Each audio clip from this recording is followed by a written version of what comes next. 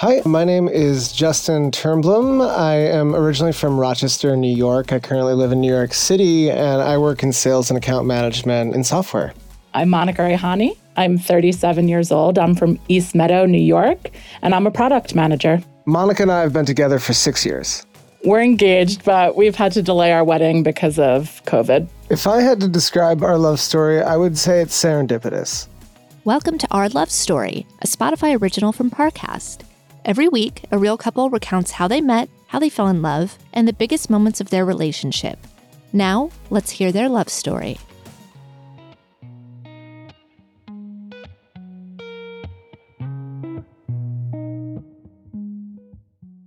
A lot can happen in 3 years, like a chatbot may be your new best friend. But what won't change? Needing health insurance. United Healthcare Tri-Term Medical Plans, underwritten by Golden Rule Insurance Company, offer flexible, budget-friendly coverage that lasts nearly 3 years in some states. Learn more at uh1.com. With Capella University's FlexPath format, you can set your own deadlines, learn at your pace, and access most coursework from anywhere at any time. Imagine your future differently at capella.edu.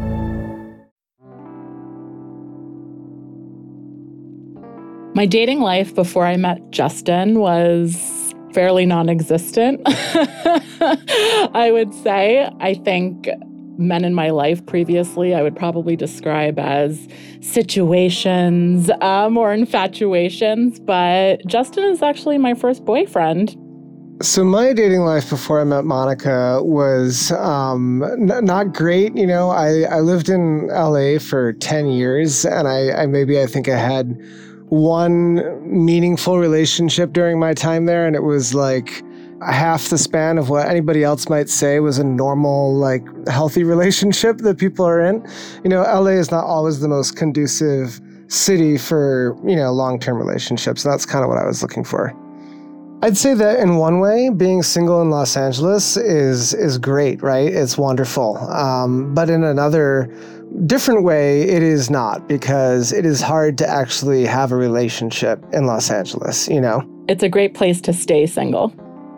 I met Monica because I was in New York on a trip, and I was in the city for a few days, and I was on Bumble and just recklessly swiping, and I came across Monica, and I was like, well, she's cute. And, a friend of mine actually, who I was hanging out with on that trip, was like, what is it that you hope will happen exactly? Like, you're going to be on the Amtrak train out of the city or on a plane, and you're suddenly going to get a match with somebody, and you're going to find your soulmate.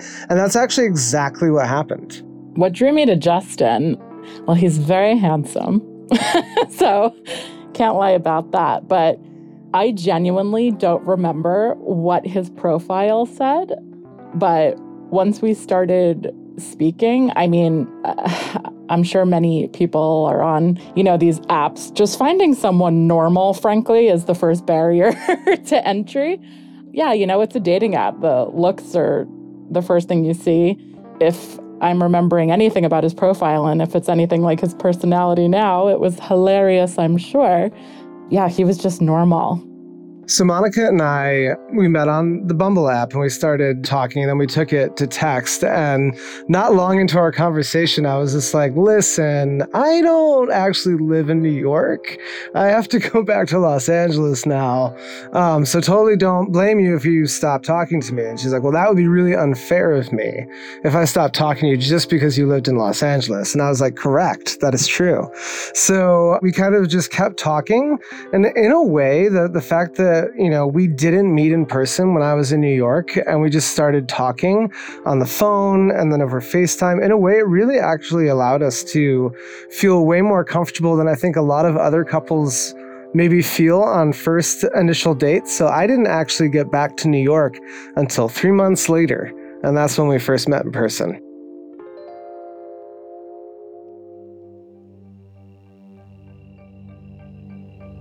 It's so hard to say what our first date was because we didn't date like a normal couple. We'd been talking for so long and we'd covered so many topics. So when he finally came to New York, I actually lied to all my friends about where he was staying.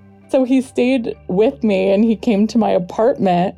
I was so nervous. I'm a naturally nervous person. And he just came through the door. It was just so surreal. I didn't know what to do with myself because you have this person that you already feel so close to, that you've already shared so much with, but you've never physically met them in person. So it's just bizarre. I'm also not a hugger. So then it's like, how do I embrace this person? I had some treats prepared, which I always like to do when he would come to New York. Yeah, I was a ball of nerves, but I looked super cute. So it went well. So I feel like what happened was, I came up in the elevator and I went up to the door, and I myself was quite anxious, and I just kind of walked quite literally into Monica's life. And I do think there was a kiss there pretty soon, right away, I want to say. It was we were both like, all right, well, let's just, I basically kissed her the second I walked through the door, is what I'm trying to say. It was sort of a peck. We were both just so nervous. I offered him water, like he was a maintenance man or something, and he spilled it. We were just so nervous. So in terms of our first date, we left the apartment, we went for coffee, and we walked around the city and hopefully slowly started to calm down. Yeah, it's just a weird thing. Yeah, I would say our first date was really getting a cup of coffee from financier, walking around the city, and then ultimately Monica's very clever because she arranged for one of her favorite restaurants to be where we went for dinner that night, knowing that if it worked out, this would be where we went every year on our anniversary. So she has excellent forethought and is brilliant in many ways. So one of the most pivotal dates I think that we had, a really period of time, is when we decided to establish this kind of relationship in earnest, and we were going back and forth and traveling to LA and New York. So, one of the first trips that Monica made was out to LA, and then we kind of went up the coast a little bit to Solvang, and that was everything that you would see in a movie, it felt like, right? It was a little bit unreal. We had the road trip, we stayed at a beautiful hotel, and we just enjoyed each other. And one thing I will say about dating long distance like that is that really every time that you're with that person, it feels like extremely special. And it's almost like a vacation from your normal reality. And that's good and bad, but it sets up different sort of expectations. But it was really pivotal because it made every moment that we actually spent together seem really special.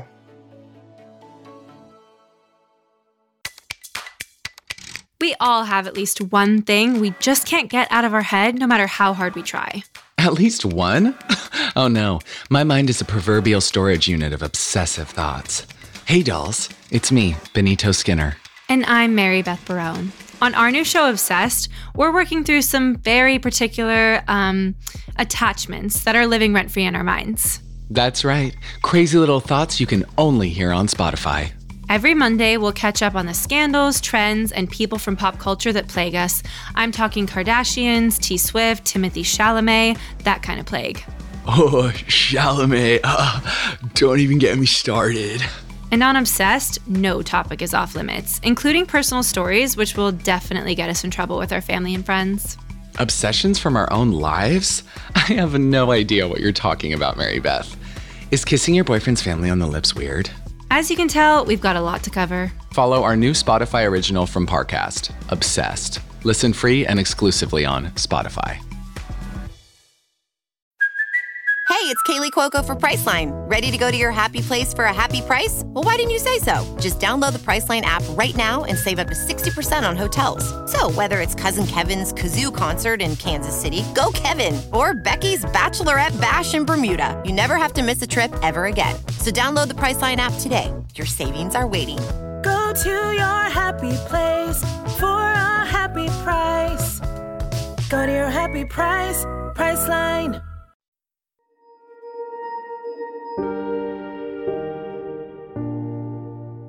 I think, the big hurdles was not only was it long distance, but I feel like to a certain extent, people in my life were so extra skeptical about the relationship. They're like, what? This person's across the country. This is the plot of a million movies where somebody gets heartbroken or worse. And so honestly, that was part of it, was constantly always having to be like, no, this is actually I'm an adult and I understand my emotions in my life, and this person is really meaningful to me. I'd say that was part of it, in addition to all the hurdles of taking a week and spending it in New York or vice versa, and just the travel, just the wear and tear of travel on your life. I think the distance was a hurdle and sort of wondering how this would work long term if he didn't move to New York, because, just with my family at the time, moving to LA wasn't necessarily an option for me. Ironically, my girlfriends weren't as skeptical as maybe you would think they were, but I think they know that I'm super protective of myself, so that if I was sort of taking, this risk, I'm pretty risk averse, then this guy probably isn't a murderer. I knew Justin was the one, or at least someone that could be the one, pretty early on in our phone calls. Again, like he said, one of the advantages to just talking for 3 months is that you're talking for 3 months and you share so many things. And Justin was just so not judgmental about anything. And he just listened and he offered a different perspective and he challenged me. But yeah, he just wasn't judgmental and he just accepted me right away. And that was actually almost scary. But I knew right away that, yeah, he probably was going to be around for a while. So we actually have a running joke where we'll describe like something ludicrous that happens and I'll be like, that's when I knew. We do that all the time. She'll order something special for me or whatever. And I'll be like, that's when I knew. But when I actually knew was, I think, on that trip to Solvang, when we were driving up the PCH, but not because it was like extra special romantic, but it just felt so different from other relationships that I'd had. It felt so easy and just right. Like there was just not a conflict, or I never felt like I had to be anything other than my most authentic self with her. So the first time that we said, I love you, was definitely not before we met in person. But really, I think we both were afraid to say it, right? I think couples in general early on, and nobody wants to be the first to say it and have it not land, which is so weird because it's not going to be well, this person that likes me is suddenly oh, she said she loved me. I can't be with them anymore. That's crazy. But I actually were up in Solvang and I was teasing her a little bit. I would be and then I go it's just so actually appalling and rude now that I think about it looking back, but it was really funny to me. And Monica probably has a different take on that. I do have a different take on that. It's funny now. At the time, it was funny. He just, we were driving along. He'd be it's okay, buddy, either spit it out or be quiet. But he said it at the end of that trip, and then I reciprocated, and then I burst into tears as as I do pretty often. So now it's a pretty funny joke. We'll just say,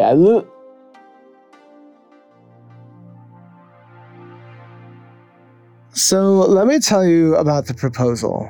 I'd had it in my head for a while that I wanted to do the whole Central Park proposal.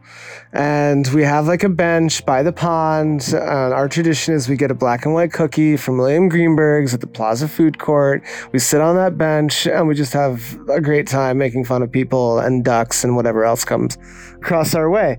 So I knew I wanted to do it there. The day of the proposal was the Friday or the Thursday before Memorial Day weekend. And it was beautiful weather and Hudson Yards just opened. And I was like, Monica, what do you want to do today? And she's like, I want to go to Hudson Yards. And I was like, what about if we went to Central Park? And she's like, I'd love to go to Hudson Yards though. And I was just please come with me to Central Park. We'll go to the Plaza Food Hall. We'll get lunch before we go. And so we did. She acquiesced and we did not go to the mall. And we went to Central Park. And afterwards, we got the cookie, had the ring. It was burning a hole in my pocket the entire lunch. I probably was acting like a crazy person. We get to the park. It is a beautiful day in May, and there are just thousands of people everywhere. The bench is already, taken. There's people everywhere. I'm oh, I really miscalculated this because there's just so many people here. So I got ready to get down on one knee and all that. And then the guy next to us just lit up a marijuana cigarette, which is always what you hope will be a part of your proposal. And so we ignored that. And then I proposed, and she immediately said yes and burst into tears. And then like seconds after that, a fake Buddhist monk came up to her and tried to run the bracelet scam on her because he thought that she was like in distress or whatever would be an easy mark. And that is like, honestly, the most New York proposal you could possibly have. I was expecting the proposal in theory only because my father may or may not have told me that Justin had come and asked for my hand. So I knew it was possibly imminent. Yeah, that day was a half day at work. It was a pretty annoying day at work, but that it was beautiful out. It was like the first really beautiful day of spring. And Justin wanted to go for a walk. He had mentioned maybe getting a black and white cookie, which is our thing. So that kind of tipped me off that he was very like, let's get a cookie. And I was like, do I see a ring in his pocket? Is there anything there? I couldn't tell. But when we were walking, I'm like, no, we went for lunch. I was like, all right, yeah, this is probably not a thing. So I'm not going to lie and say I was like 100% surprised, but I was shocked when it actually happened. And I just burst into tears and I just could not stop crying for a really long time, an embarrassing amount of time. She literally could not stop crying. And I had to be like, listen, okay, you need to stop crying. Cause like, I look like an abuser right now, just like walking you around Central Park and you're sobbing and like, we're getting looks. So like, I love you and I'm so happy that you're moved, but please stop crying. So we were originally supposed to get married in October of 2020. We had moved it to May and then we had to move it again. So we're officially getting married in October of 2021.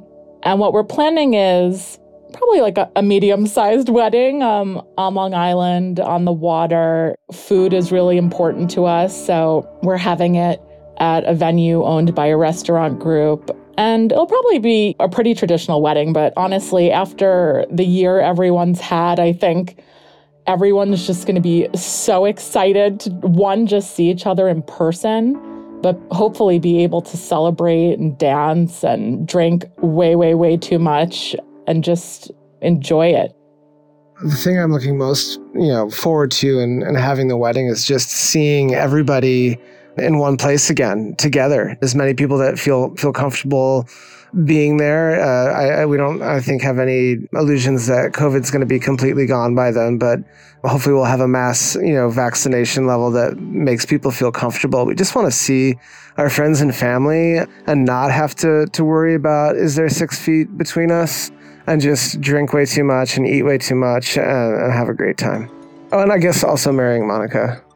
For the honeymoon, when we were originally supposed to get married, we had talked about driving down the coast of California, something that Justin's always wanted to do and I've never done, and then maybe planning something bigger later on now that we've had some time. I don't know what we're going to do. It's so hard to plan travel, but I've always wanted to I've gone to France before, but go as an adult and really go all over France. So I think something in Europe where we can cook and eat and just really absorb the culture, I think is what we're probably going to do.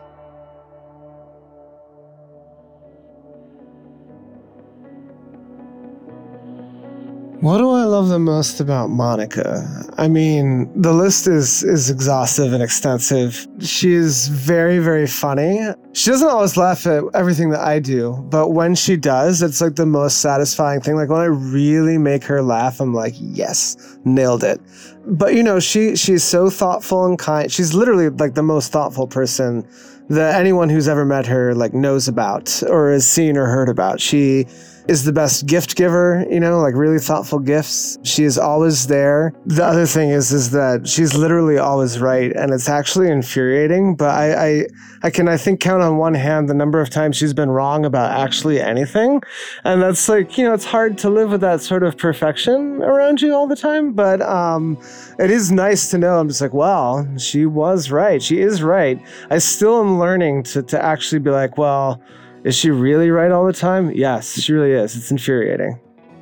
What I love most about Justin is. He's just a really good man, and he's my equal, and he's a partner, and that's what I was looking for. You know, I loved my life before I met Justin, but I really wanted someone that I could share it with and have someone that would be, you know, a companion and someone I enjoyed being with. And that's who Justin is. See, that was the right answer. She's literally always right. What I'm looking forward to most in my future with Monica is actually a little bit unknown for me, but I know that no matter what it is, whatever life throws at us, we can take it on together. I'm obviously very excited to actually finally marry her. I'm excited for the honeymoon. I'm excited for, I don't know why it feels like marriage is this moment where your life together officially starts, but like, I'm excited for that part to be done, for us to be husband and wife, to move forward together.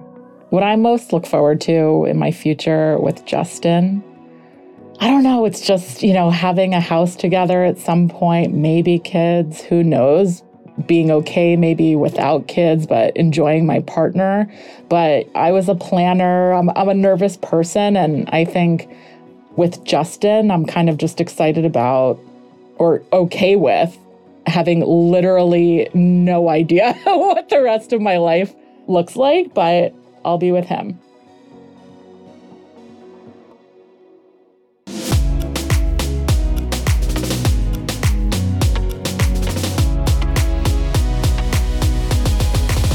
Thanks for listening to our love story. Don't forget to check us out on Facebook and Instagram at Parcast and on Twitter at Parcast Network.